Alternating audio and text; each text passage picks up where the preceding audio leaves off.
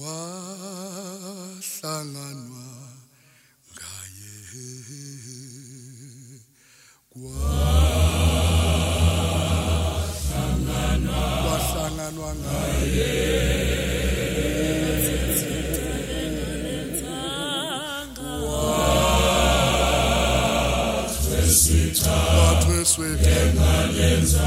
kwahlanganwa ngaye uJesu inkosi yethu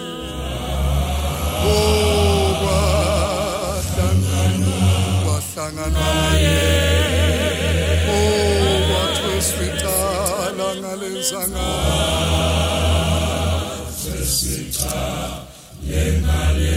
kwahlanganwa ngaye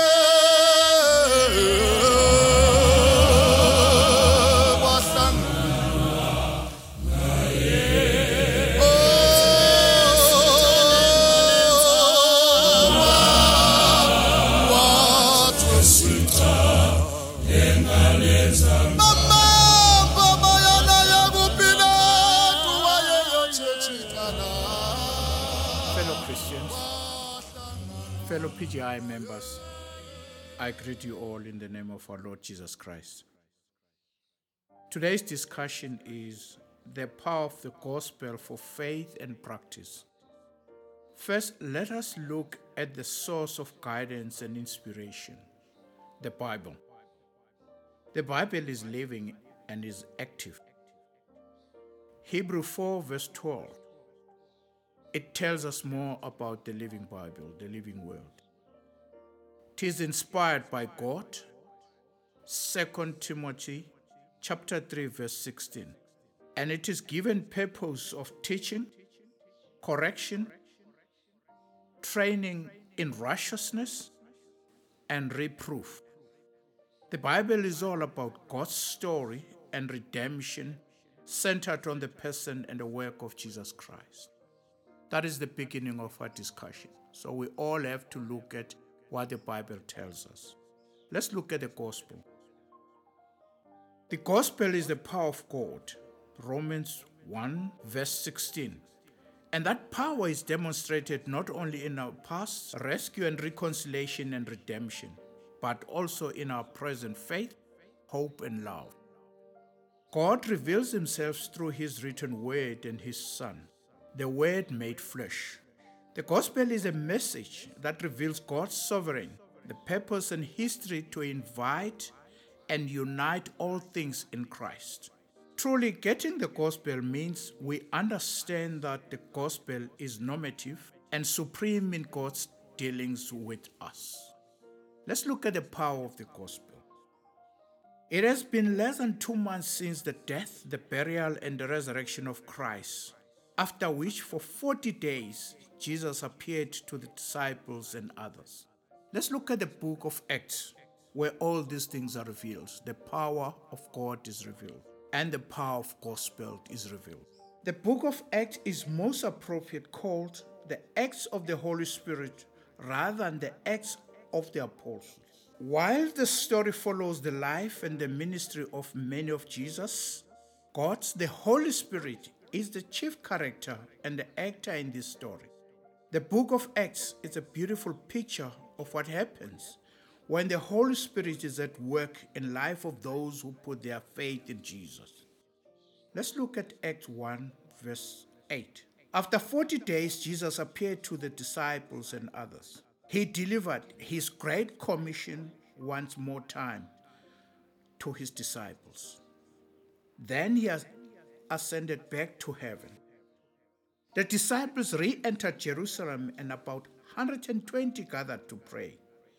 And they prayed. Peter delivered a short sermon and they selected Matthias to replace Judas. In Acts 2, verse 1, the Holy Spirit descended. Peter, restored from fearful denial of Christ, he begins to preach one of the most powerful sermons in history of the church. Peter is bold as he preaches Christ and expounds multiple Old Testament passages. That day, some 3,000 souls added, and that church age is ushered in. The church in Jerusalem is figuratively set on fire. It is therefore impossible to read the book of Acts without seeing the evident power of the Holy Spirit working through the first century churches. Not just in the miraculous sign, gifts, but in the daily witness of the churches. What evidence do we see in the early church of the work of the Holy Spirit? The same evidences set forth in a Spirit-led church today. Let's look at the Acts 2, verse 42 to 43. Let's look at 1, the fear of the Lord. We worship God for who He is. When we have a sense of awe and godly fear in the presence of God, we carry an awareness of His presence at all times and live obedience to Him. And they continued steadfastly in the apostles' doctrines and fellowship, and in the breaking of bread and prayer, and the fear came upon every soul. Acts 42 to 43. In the fear of the Lord is a strong confidence, and children shall have a place of refuge. Proverbs 14 verse 26. Let's look at the second issue. Fervent preaching. Biblical preaching that lifts up Christ and boldly declares the truths of the word is great need of the hour. Now, when they saw the boldness of Peter and John and perceived that they were unlearned and ignorant men, they were marveled, and they took knowledge of them than they had been with Jesus. Acts 4, verse 13. Let's look at the doctrinal teaching. The Word of God is vitally important. The early Christians saved at the Pentecost continued first in the apostles' doctrine. With the emphasis of doctrines, that is the clear teaching of the God's Word, they continued in fellowship and prayer. And they continued steadfastly in the apostles' doctrine and fellowship and breaking of the bread and prayer. Acts 2 verse 42. Let's look at fervent prayer.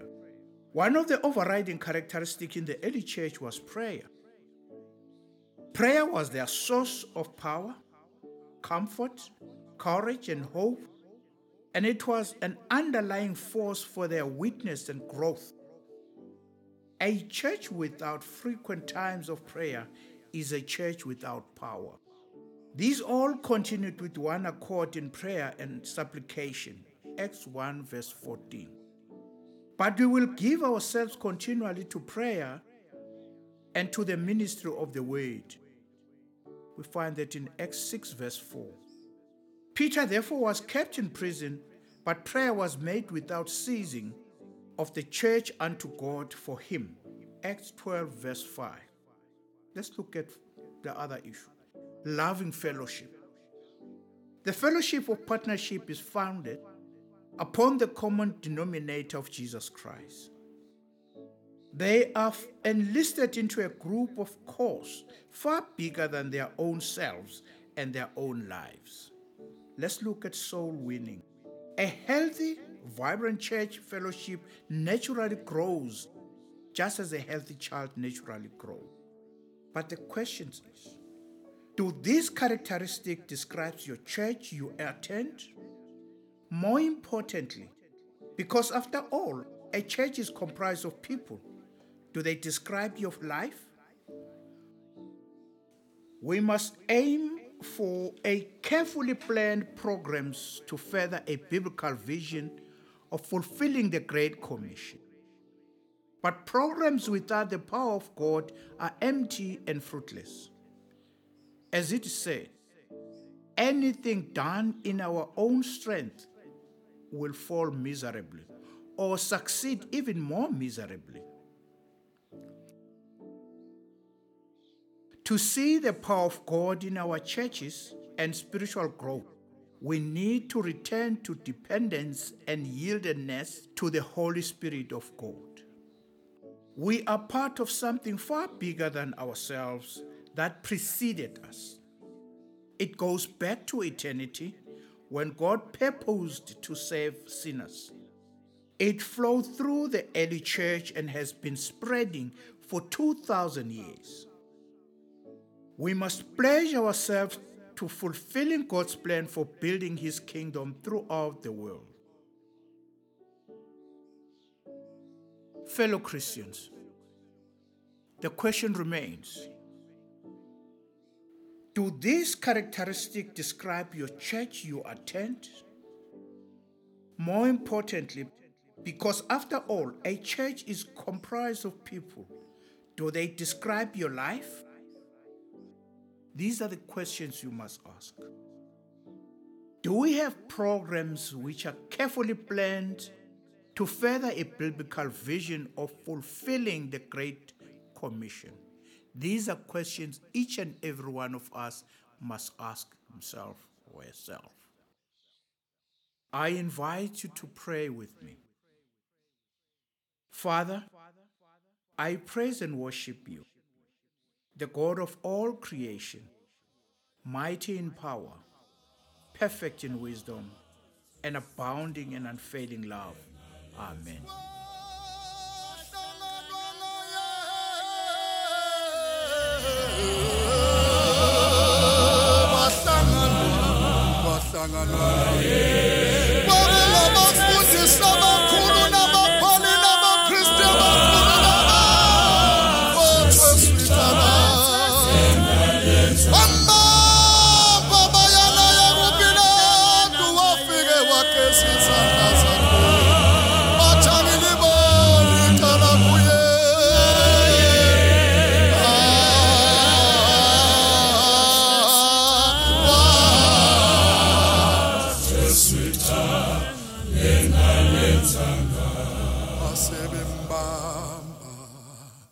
Bamshaya washawa bamthuka